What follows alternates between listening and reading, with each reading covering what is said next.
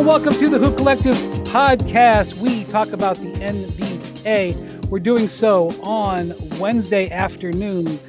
And we're talking about the NBA, which is a little bit difficult at this exact moment in our time. But here we talk about the NBA. That's what we're going to do. So joining us from Dallas, Texas, it's Wednesday. It must be Ban MacMahon.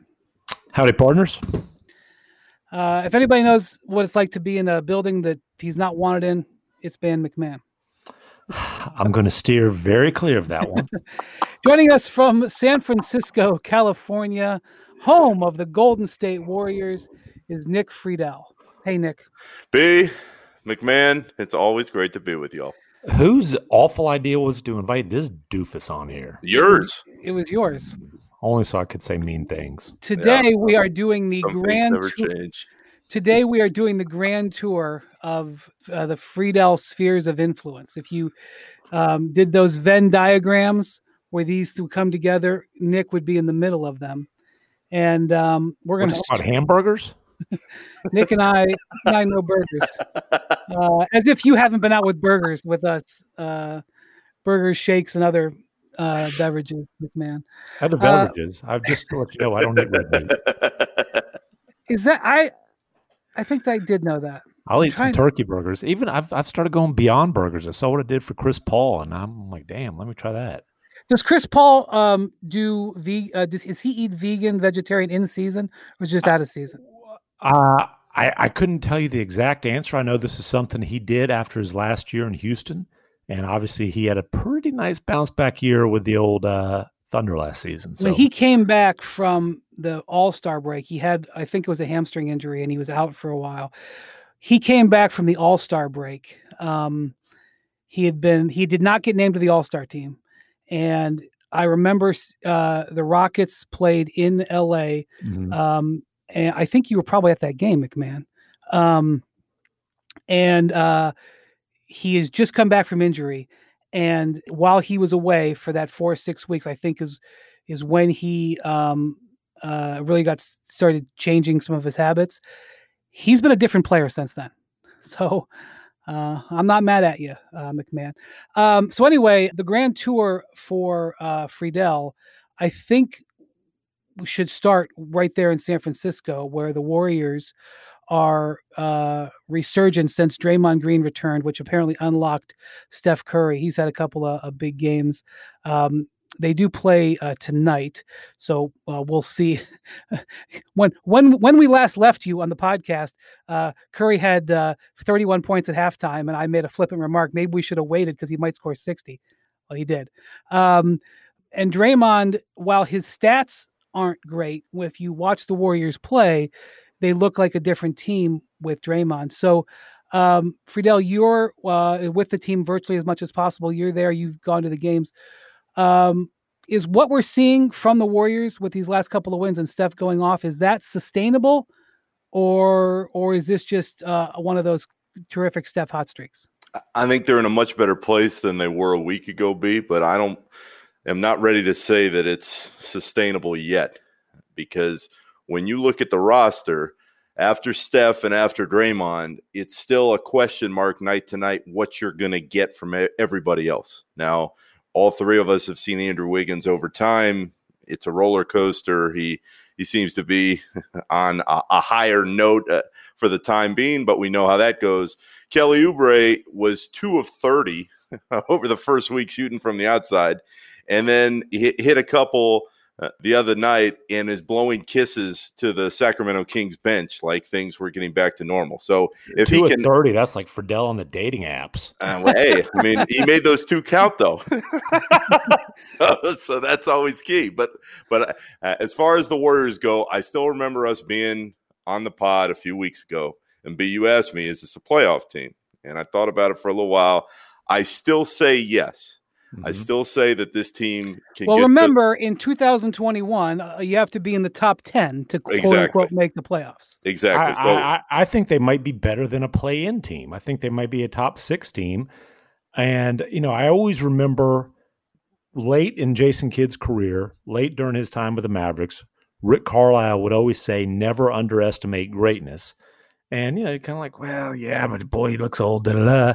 And then sure enough, he plays a key role on that championship team. Steph Curry's still in his prime. Why are we underestimating his greatness? And look, there's a lot of star players in their primes who haven't been able to carry a team to the playoffs. Right. I hear you. I think Steph's more than a star, though. I mean, he's a back-to-back MVP type of talent. Obviously, he needs Draymond to fully. And look, when Steph's talking about the collective IQ of the team needs to improve when they're early on getting blown out, well, the best way to improve that is to bring back one of the most intelligent players in the league, and Draymond, who does so many things to help unlock Steph. And then, to me, the big wild card is Weissman, who, I mean, the talent is obvious. And I just think Weissman's going to benefit so much from playing with Draymond that Draymond will help speed up his learning curve.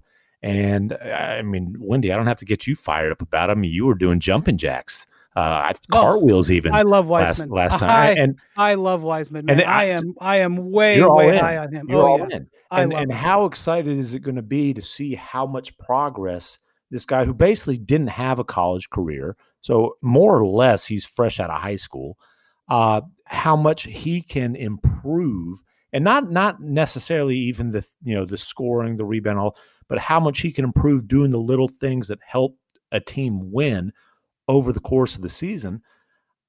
I mean, to me, I think the Warriors just are going to be right there in the thick of teams that are fighting to avoid the play-in tournament. So, Nick, I know Bob Myers. I have immense respect for him. I have spent a lot of time talking to him. Same with Steve Kerr. I know the sensibility. I've been with these guys, through championship runs. I've been with them in moments where they've been very, down. I've been with them in moments where they're drenched in champagne. I'm not, as close to those guys as the guys who live in San Francisco or the guys who cover the team. But I'm certainly, I'm very much respect of their knowledge and what they are. And those guys looked at this team even after Clay was hurt, because they did the Oubre trade after Clay was hurt, which cost them a first-round pick and a lot of money. And they made that deal because those guys who are smart about basketball and realistic, because, they went into a tank last year. Okay. They looked at this roster and said, we still think we can go with this team. Do you think that they still feel that way? I've watched what Steve Kerr has been very optimistic. He has led a rallying cry, and he thinks they're even ahead of schedule. Do you think that they still believe that? Do you think that they believe that this is a playoff team and that Steph can keep any type of this level up on a regular enough basis to do it? I think they're wavering a little bit, because they see the flaws that we've seen over the course of the first week or two, just like everybody else. Now, to Timmy's point, James Wiseman has been pretty solid, and I'd argue, having watched him a couple weeks ago to now, his feel is even better. So it's scary to think in 2 or 3 more months he stays on the floor, he stays close to Draymond, he listens. They love the fact that and they've said it many times, he's like a sponge. He takes advice. He's not afraid. He's not going to he's not going to win them games. I'm not saying he won't occasionally do something that helps them win a game, but he is not going to lift them up. But I think defensively, he is going to help them at a much higher clip than a lot of people around the league believe now, because they look at him, and your point is right. He played 3 college games. He's played a handful of NBA games. He just doesn't have much experience. But I'm saying in 2 or 3 more months on the defensive end, he's going to have more of an impact than people think. Now, to the point about, can Steph keep this up? That's what scares me. And I think that's what would scare Bob and Steve. And this was going to be the case all along, but certainly you take Clay out of the picture and you just don't have a lot of help around him. When you're watching Steph Curry, it can get scary at times because they're throwing more bodies at him than you've ever seen. And guys, I think this part is crucial. Last year, they were supposed to go through this phase of not having to kind of face the reality of losing KD.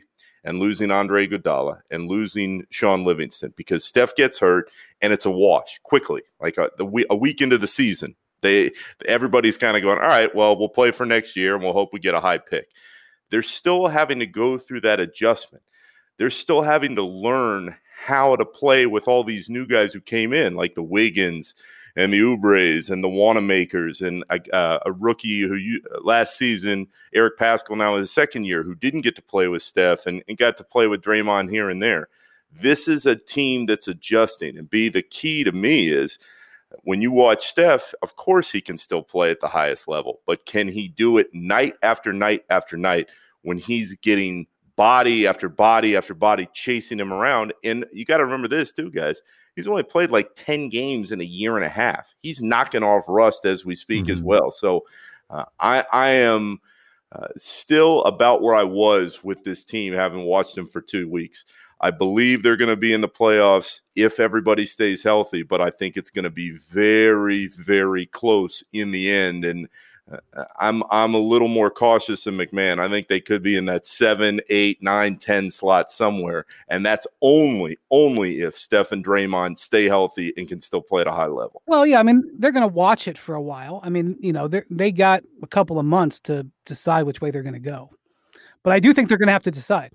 Well, and as much as the focus on Draymond is how he impacts things defensively, being a former defensive player of the year and all that, I think he's a massive impact player for the Warriors offensively, just because he does make things a lot easier on Steph, and not in a way like, obviously he's not going to go score 25 or 30 a night. He's not a threat to go for, 60 like Klay Thompson, but he makes life so much easier.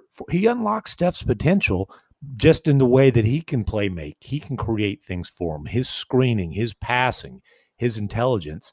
I just think it's not a coincidence that Steph busted out of his slump in historic fashion when Draymond got back on the floor. Timmy, you're absolutely right. And I'd add this. As great as Steph is, and he's one of the best players that I've seen. The best shooter ever. Yeah, I mean, he absolutely. As great as he is, though, for all these younger guys, there is an awe that comes with Steph Curry that I think they're all still adjusting to. And Steve Kerr's talked about this a lot since the season started. It takes time to learn how to play with Steph because he's so much different than anybody else. You're getting looks on second or third times running through sets that you wouldn't with any other guy, just because Steph is moving all the time. And all these younger kids grew up watching Steph, and they're like, oh, my God, Steph Curry's on my team. James Wiseman said it the other night. Watching him knock down 62 was like watching 2K come to life, because they're so used to playing with Steph in a video game, and there he is in real life. To the point about Draymond is more tangible. He's almost more accessible because that aura, as great as it is that he's won titles and been a defensive player of the year, he was there throughout most of last year. He went through the ups and downs with at least some of the guys on this roster, and he's the guy that can fluctuate between yelling in somebody's face and screaming at him and then putting his arm around Wiseman and saying, okay, kid, this is what you have to do.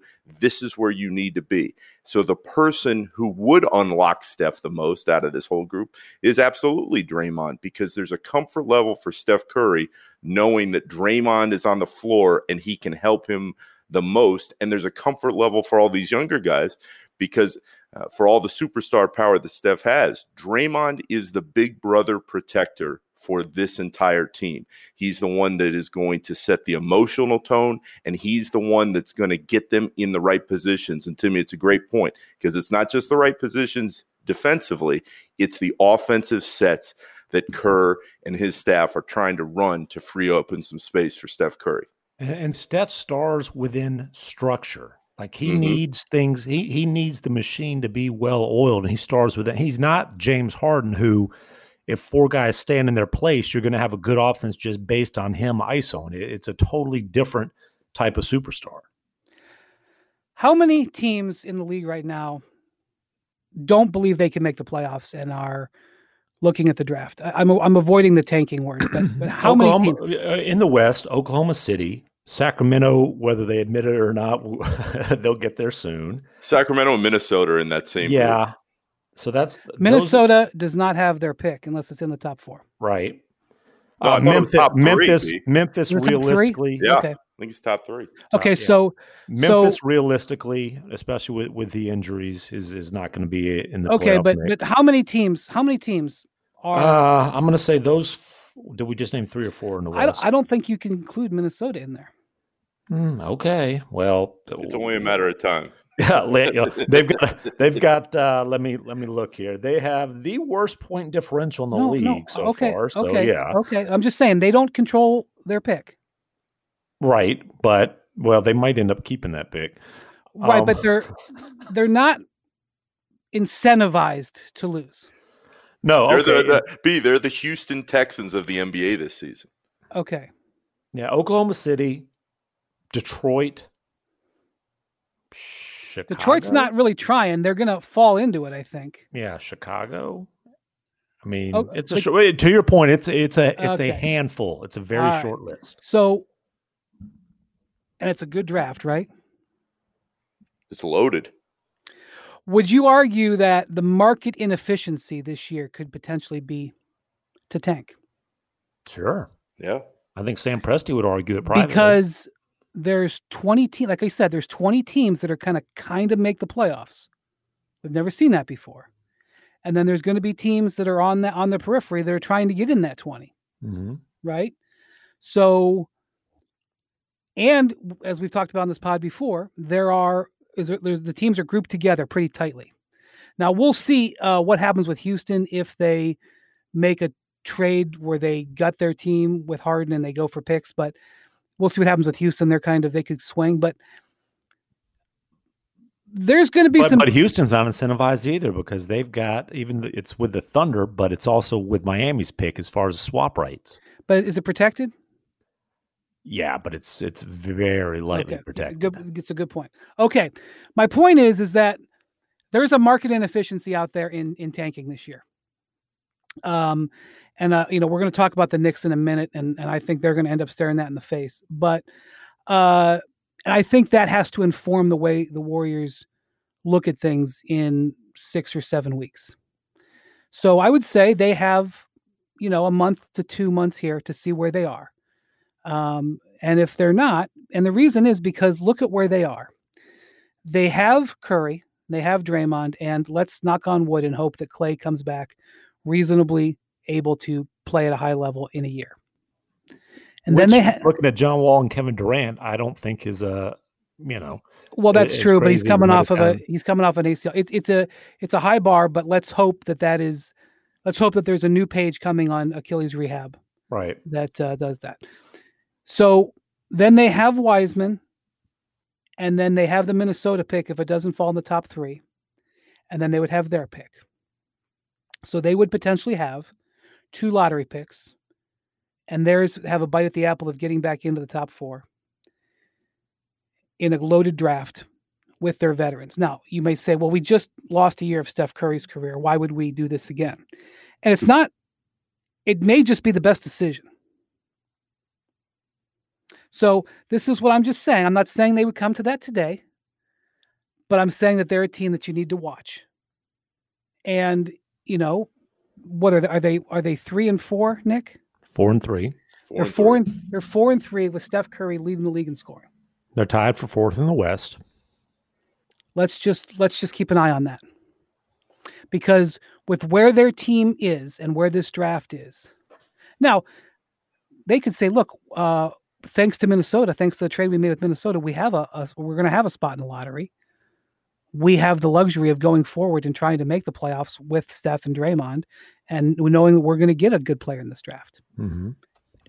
And that's a good point. But I'm just saying, let's watch what happens there. Let's see if Steph can keep this up and if they can keep this up. And there's one more thing to keep in mind there, being in this part of the conversation, is if for whatever reason Steph or Draymond goes down and things start to look like they're going bad again, you also wonder, would they move Kelly Oubre and save a boatload of millions on the tax that wouldn't be there?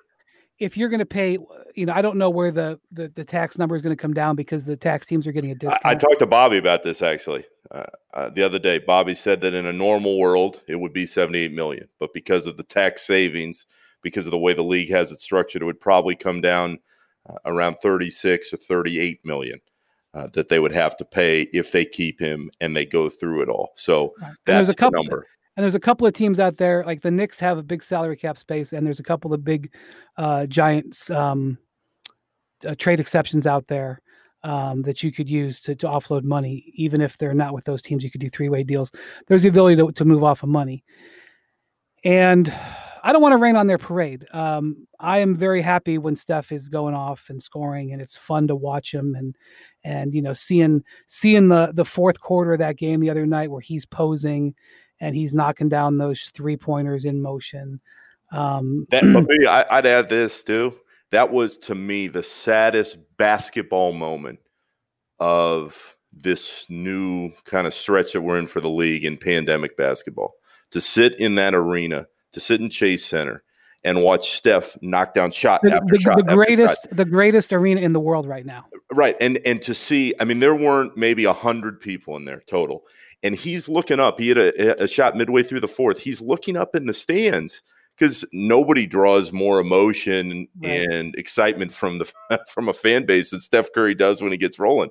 And there's nobody up there. It's blue tarps. It was such a strange scene after that $1.5 billion glorious building. It is just it was built for those Steph Curry moments. Exactly right. He's looking up in the stands after the game, and he's pointing up at his wife, Aisha. And there's maybe, 30 family and friends up there from different players who brought family in, and he's pointing up at her and he's smiling. And this still sticks out to me. Joe Lacob, the owner, came over and offered him some words, and Damian Lee, his teammate and his brother-in-law, is dumping water on his head. Steph finishes his post-game interview. He high-fives our friend Raymond Ritter, who is the senior vice president of communications, who's been with the Warriors forever. AKA Peanut M&M man. Yeah, there you go, the Peanut M&M man. So he high-fives Ray, and that's it. He walks off the floor. There's no noise. They've turned the music off. It was the saddest thing as a basketball fan that I've seen as we've all gone through this, because there was no emotion on a night when the three of us know for certain it would have been insane in there, just completely insane, and it was silent as he walked off the floor. I was at the Garden the night, I think he had 56 or 57. 54.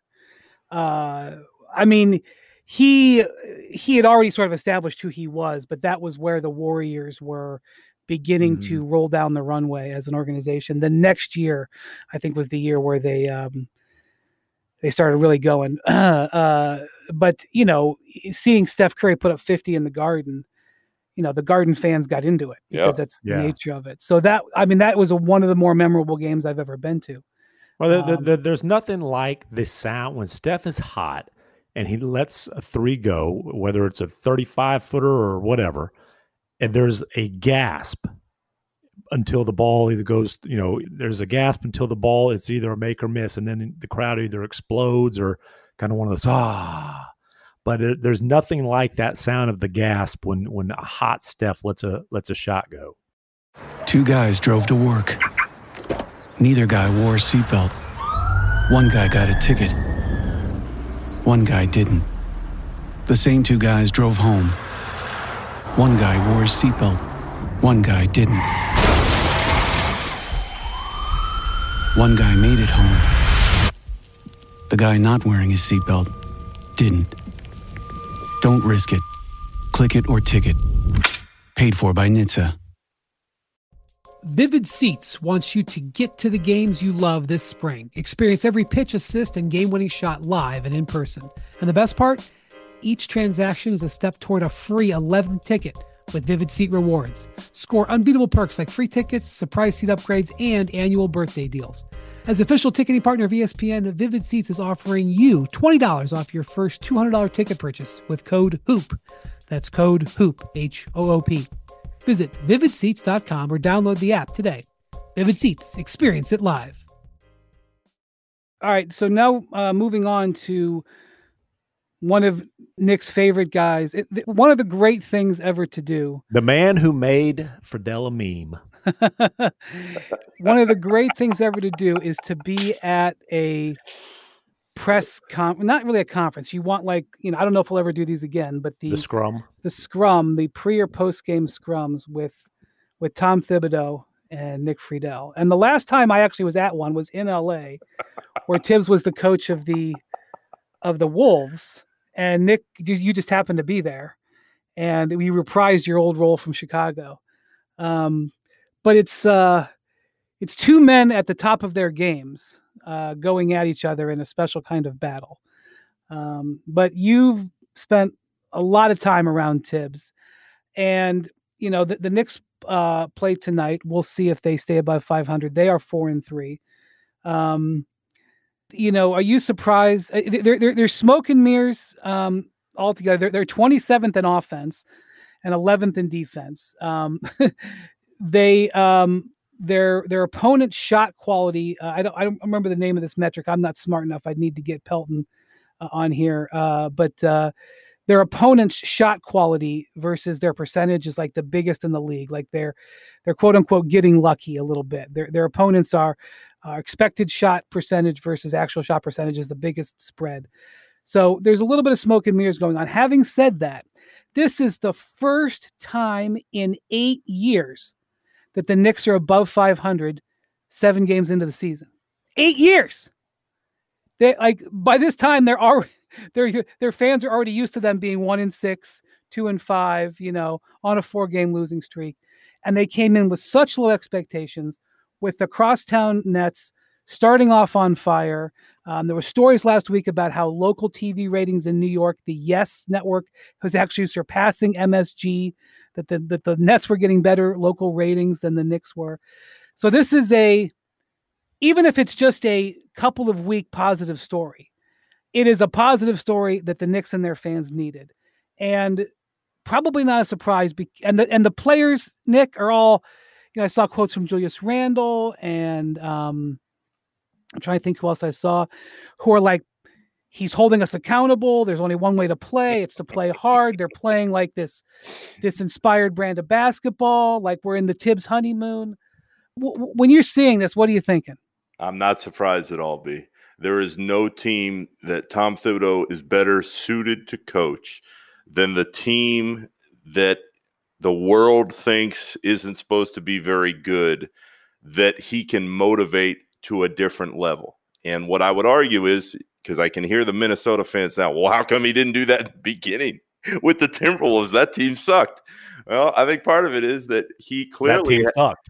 Right, exactly. Not only did that team suck, but there's a roster full of guys. At least it appears when I've got that was a disappointing team and a disappointing job. No doubt. And there's a roster full of guys on this Knicks team that love the game and that aren't afraid to be coached. And whether that can last over the course of the next 4 or 5 months, we'll see. But guys, you bring Tom Thibodeau in to set a culture, to create a culture, and he has a history of doing that time and again. When you look at Chicago, when you look at Minnesota, when he brought in Jimmy. When they made their one playoff appearance. I was going to say, when they got to the heyday. playoffs, and now you're starting to see it early in New York. And I laughed when all these people were like, well, the Knicks will still be awful. Tom Thibodeau is not going to allow any team to just roll over. And if you put the right guys around him who want to live, work, and breathe basketball, he is going to get them to play at a different level than they have throughout the entirety of their career. And I am so fascinated, as somebody who has watched Tibbs for years and years, to see what happens when the Knicks, if they can land a star or two, can play in that kind of environment in MSG with Tibbs running the show. Because the fans at MSG would be head over heels. Oh my God! I mean, it is a match made in heaven for all those long-suffering Knicks fans to rally behind the guy who will bark and scream and growl for 48 minutes every night, watching that marriage take place. If he can make that team good and get a star or two at the Garden, oh my God, that would be fun. Yeah, so like there's obviously no fans in there tonight, but if the Garden was full tonight, the Jazz are playing in there tonight, coming off this road trip where they were 4-3. When the Garden would give that team a hug, even knowing that they're probably not headed for greatness, they would give that team a hug because they're so star forward and they appreciate this level of play. And no matter what you want to say about Tom Thibodeau, he does have a standard that he is going to coach. It doesn't always work. It ran its course in Chicago and never took hold in Minnesota, primarily because he had young guys there who just didn't like.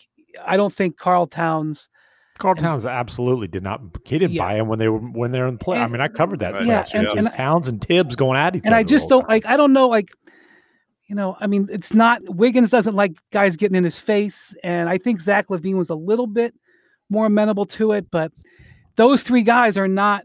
Their personalities didn't go. That's why Tibbs is like, "Get me, Jimmy." But I mean, I wish that the Garden could just have this moment tonight, no matter where they are in 2 weeks or 3 weeks from now. Well, and the one big knock on Tibbs is that he wears his stars out. Well, Julius Randle, I think, is leading the league in minutes. No, he's not. No, he's not. RJ Barrett is. Randall second. Okay, Randall second. My bad. So I'm so sorry. Yeah. RJ Barrett at 38.8, Randall at 38.4. They are 1-2 in the league in minutes. And look, Barrett's 20 years old. Randall's 26. They've had some injuries and they're not very deep. Right. Right. I tell you what though, man, Julius Randle, and we'll see if this lasts, but there's no question that 7 games in, he's playing at an all-star level. This dude's putting up 22, 11, and 7. He's averaging 7.5 assists. He's never averaged more than 3. Yeah. He's playing point forward. And he's been phenomenal.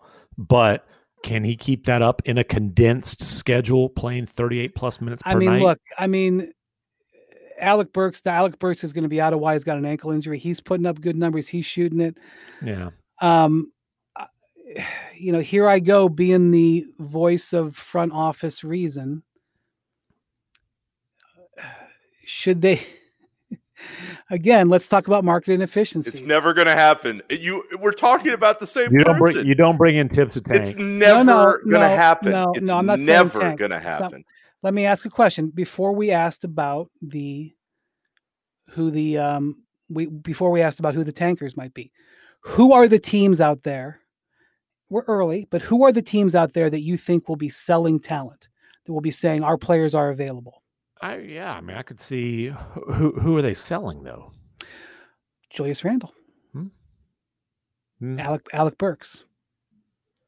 I mean, let's not act like you're getting a ton for Alec Burks, no matter what he's done in 3 games that he's played this year. But yeah, Randle, there's something that would make sense there. Unfortunately, Toppin got hurt.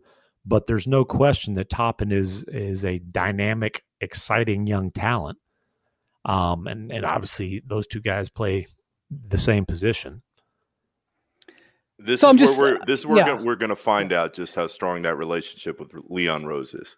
I mean, there's the other thing. The Knicks have $19 million. The Knicks still have $19 million in salary cap space. I mean, Tibbs could say, "Well, come on, go get me another shooter." This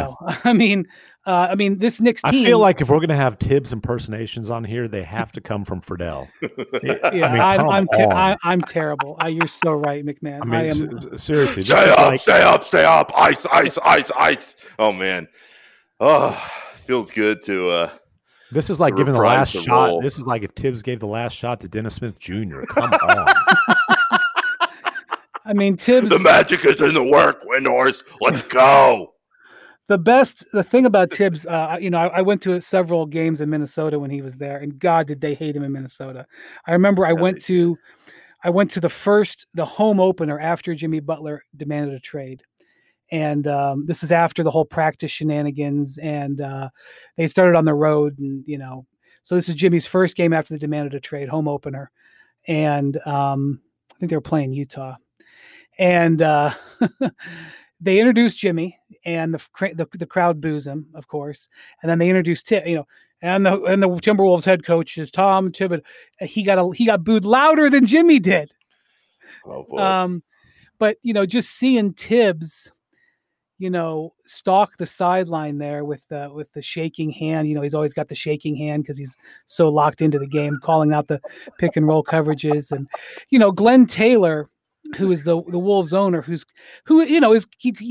want to be clear, he's a ruthless businessman. I mean, the guy is the richest man in Minnesota for a reason. He's not afraid to cut people loose and stuff like that. But he's sitting there like 3 seats down from the Wolves bench, and he hugs the players as they go out on the court, and he invites them over every year to his house for his wife to make lasagna. It's a famous thing that they do every year. And Tibbs is standing 1 foot from him, dropping F-bombs. It's just it was not a good fit. It was just not a good fit. But I think in New York that works. They want to see that from their. I mean, in New York, they drop F-bombs while exchanging pleasantries. So right. It's a perfect fit. This is, hey guys, this reminds me of one of my favorite tweets of all time. It comes from our former colleague, who you worked with in Minnesota, Mike Wallace. And this is during some Heat Bulls game of years gone by. And he says something to the effect of, I didn't know Jesus Christ had a middle name until the Bulls were up 20 in the third quarter and Tibbs was upset about a defensive rotation. And I think that sums up the aura of Tibbs, the Tao of Tibbs, about as well as anything I've seen. But for an intensive a guy as he is, him, Nick, he's a great guy. Yeah. Like when you talk to him away from I don't know if you ever can talk to him away from the game. He's so I've done some TV with him when he was on his year away. He came in and did some TV with us at ESPN. So I spent some time in the green rooms with him. And plus, I've just spent time with him, away from the court other times. He's a great guy. But what's funny, Nick? I couldn't get away with taking a video of it, but we were doing Countdown one night 2 years ago. And as he's doing analysis, pregame and stuff, his hands on the desk and it's doing the shake going because he's focused, But it's amazing he didn't drop any F-bombs during his ESPN appearances. Yeah, I know they had their finger on the button. You think about when he was in Houston, he was an assistant in Houston. When Jeff Van Gundy was the coach, he was the lead assistant or the second lead assistant, and Steve Clifford was the other lead assistant. All 3 of those guys known for just working 22-hour days. And I've heard some legendary stories about how that they would be on a road trip and the plane would come back and land. And those guys would, go into the arena and work straight through the night and watching film and then just be there for practice the next morning and not have gone home. And this is who Tibbs is. He has a track record of doing well. I mean, the Timberwolves have missed the playoffs in 15 of 16 years. Who got them in? It was Tibbs in his second year. The first year didn't go so well. Second year, third year, it went sideways when Jimmy wanted out, but he got them in. And so it will be interesting to see as this season goes along, whether the Knicks can hang, number one. I just don't know if they have the talent to do it. And RJ Barrett has been up and down. He's had some games where he hasn't been able to hit anything. He's had other games where I think he's had 2 games where he's hit 7 threes, and other games where he's been I think he's shooting 10% in his other games. So I don't know where RJ is going to go, and we'll see where Toppin goes. But it will be interesting to see if they're messing around, if they're still hanging around, if the Tibbs effect keeps going. And like I said, the indicators on the dashboard say that they're playing over their head right now. Do they say, hey, listen, we got to sell some of these players, some of these veterans? They've got some nice young pieces, though. They do. Barrett. And they should get another high draft pick in this draft. And they have the Mavericks pick, right? I mean, the Mavericks will make the playoffs, but they'll have 2 picks in the draft, right? Right. Barrett, Toppin, Emmanuel Quickly. I still think there's something to salvage with Knox. I might be wrong about that. But they've got some interesting young talent on that team. Robinson. Yeah, Robinson's kind of, he's up for, his contract is up this year. He could have gotten an extension before the season. He ended up not getting an extension, and I believe he changed agents. I don't know what you pay that guy. I don't know, but your point about him being a big time athlete is true. I mean, he's a freakishly athletic 7-footer. Yeah. And I'd add this, guys. We're talking about Julius Randle and the impact he's had and the minutes he's playing. It's the exact same story as Luol Deng. It's the exact same thing. You know what, Nick? You're right. That's the way Luol played. And Tibbs created his offense at one time around a point center. Yeah. With Joakim Noah. Tibbs has done this before. He's seen it before. And remember, he tried, the Bulls tried. Well, they didn't try. They traded Luol Deng. They were trying to tank at that season. And who led them all the way back into the playoffs with a raggedy roster with the questions surrounding Derek and was that the Nate Robinson year? Yeah. It was either the Nate Robinson year or it was when they got drilled by the Wizards. It's all blurring together now in the first round. But he got them back into the postseason after they made that move. And he got that team to rally around the belief that nobody believed in them. And that's why this is a quintessential Tibbs moment in time. Because this is the grinder of grinders. And B, you mentioned the Jeff Van Gundy, the guys that he's learned from. Ian O'Connor wrote a really nice piece a few weeks ago about Tibbs. And he interviewed Van Gundy and he interviewed a bunch of people who know Tibbs. And it goes back to what you were saying about being actually a genuinely good guy behind the scenes. I talked to him for a long time last year before a Warriors game. And it was the same thing it seemed like Van Gundy was telling him, and the same thing that all his close friends are telling him. Be human. Be human outwardly, because there is a different side to Tom than he allows people to see when he's barking up and down the sidelines, and that his team sees, but he doesn't always allow people in the building, in the offices to see. And if there was one piece of advice as he enters into this new stretch, that's what it would be. Because on top of being a hell of a coach to get the most out of the roster, if he could allow himself to ease up a little bit with people that are in the organization and that he's dealing with on a day-to-day basis, I think that would help him immensely. And that would be the growth. People are always like, oh, how's he going to change this time, that time? Basketball-wise, he's not going to change that much. The person-to-person interaction in all these buildings, I remember, that's what he can change. I remember when he went to the Timberwolves and it was like, oh, this is, he's not going to play his guys into the ground. This is Tibbs 2.0. And right. It was not Tibbs 2.0. Now let's talk about the play of the week. The pressure to follow up Hypnotic and Cognac weighing heavily on the team. Hypnotic was in the cup, blue and ready for the play. And boom, Añejo Tequila came in with a smooth assist to Hypnotic's tropical fruit finish. Shaken, strained, poured. It was green and good. The playmaking splash shifted the tempo. Another great cocktail from the Hypnotic team. Every season is Hypnotic and Tequila season.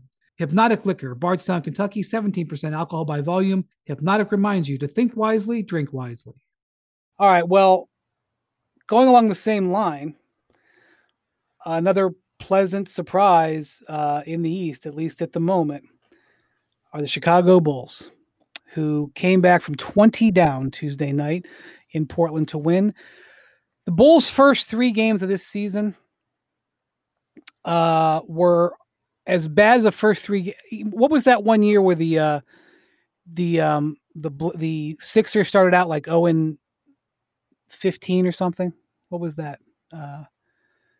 But it was along the same lines. The performance that they had, I feel, were on the same lines. The Bulls looked so bad in the first few games of the season.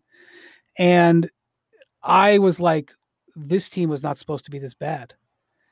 And Nick, your old stomping grounds, they've played better and better and better, and they got something going now. Again, I don't know how long it'll last, but they got something going.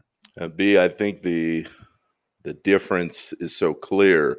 It's that Billy Donovan is a heck of a coach. He knows exactly what he wants to do. So far early in the year, these guys have bought into the system that he's trying to put in place. And I thought the most honest comments coming off those Zooms at the end of that Trailblazers game were Zach LaVine. He was asked, would you guys have won this game last year? And he says flatly, no. And that's a knock on Jim Boylan, and that's a knock on the system and the culture that's been in place within the framework. Well, Zach LaVine did not like Jim Boylan at all. Well, I mean, amongst people didn't like Jim Boylan. I was going to say, but that was a long list. That was a long list of people in Chicago, and we're talking about Tibbs and getting along better, not only sometimes with players who always seem to adore him at first, but the people in the organization. The amount of people who did not like Jim Boylan in that Bulls organization from top to bottom is staggering. In all my years covering the league, I can never remember so many people just being outward like, is this guy for real? Like, are we serious here? And so to get a pro in there like Billy Donovan, no matter what happens with this roster, and that's going to be crucial because I don't know if they can keep this up. And as far as selling players down the line, the Bulls are a top candidate because they have some nice young pieces. But to get Donovan in there when they did, and to allow him with Karnisovas and Eversley to finally have this new beginning that they've needed for so long after all the years with Gar and Pax, it's just been much needed for an organization that knew it was behind the times, and finally they're starting to see some progress in the form of not just the coach, but in players that are believing that they can win on a nightly basis. MacMahon, it kind of seems like a bit of the same thing. It's like a breath of fresh air. Although, like I said, I was nervous about that start, but it's like a breath of fresh air. And even though this team may not be headed for the playoffs, just a breath of fresh air feels so much better. It refreshes everybody. Yeah, and they've done this. They've had this nice little stretch without Markkanen, who without four guys, including Markkanen. Somebody could argue that may be related. Yeah, and that's an interesting. To me, what happens with him is one of the most interesting things about this team, because I don't think the Bulls are going to be in the mix. I think they'll end up with a nice lottery pick. Maybe some of these young guys that are on the roster that are in their future plans will develop. But Billy Donovan didn't take that job thinking it was a win now situation. He knew there was going to be some building that had to happen there. Markkanen, though, he's a guy who his rookie year, I thought he was going to be a star. Me too. I really did. I remember, me three. Because this is a 7-footer who can obviously shoot the three. And I just remember looking over when they were in Dallas, looking over in the layup line and watching him easily put it between his legs and throw it down, and thinking, geez, I didn't know he had that kind of athleticism. And then Dirk actually mentioned that post game. Somebody asked him, what do you think of this kid? Because any 7-footer who can shoot that's European, right. Obviously, right. You're going to ask Dirk about him. And Dirk mentioned that he saw that, was just like, oh my God. But he just, he hadn't improved since then. I just wonder, I wonder what, if anything, they can get for him, and if he's not a guy who needs a change of scenery to take off, or maybe he just is what he is. Well, there's a couple of guys who did not get extensions who we're going to watch. The other guy would be John Collins. Who's playing really well. Yeah. Collins is a big time athlete who terrific pick and roll guy, but has been miserable on defense. But right. Trading for either player, you're trading for them saying, this is a guy we think we're going to pay, right? If you're going to give any sort of asset. And, Markkanen locked horns with Boylan about his role often, right, Nick? I mean, Boylan wanted him to be more physical because he thought guys were playing him too much to shoot the three. He was just begging him to just be a little bit physical, and, it wasn't really his game. And, they never seem to have a rhythm. So, getting going this year for Markkanen is huge because, like I said about a few weeks ago, from what I understand, their discussions about a contract extension, they were way apart. Way way apart. And for Markkanen, Timmy, you said exactly what I thought when I watched him, especially early on. I thought he was going to be that good. They thought, the Bulls did, that he was going to be that good. And if you're hoping that the Bulls can turn it around, so much of that centers around, can you unlock something out of Lauri Markkanen that nobody has seemed to since early in his rookie year? And I get the sense when I watch him that his confidence that was shaky these last few years, I don't think that has changed too much. And it's the same idea. I was sitting there at the Garden in his rookie year, and he's putting up like 35 and 17 or whatever he did, and you're going, oh, this is it. They've got their guy. They can build around. And that's the hardest part, both for the Bulls and the Knicks. And, of course, there are going to be the Tibbs comparisons because of his ties to both teams. But neither of those teams has a star. And Markkanen was supposed to be the guy. He's not. Levine always thought he was the guy. He's not. Levine's the closest thing they have. Yeah, no doubt. But he's probably the third option on a really good team.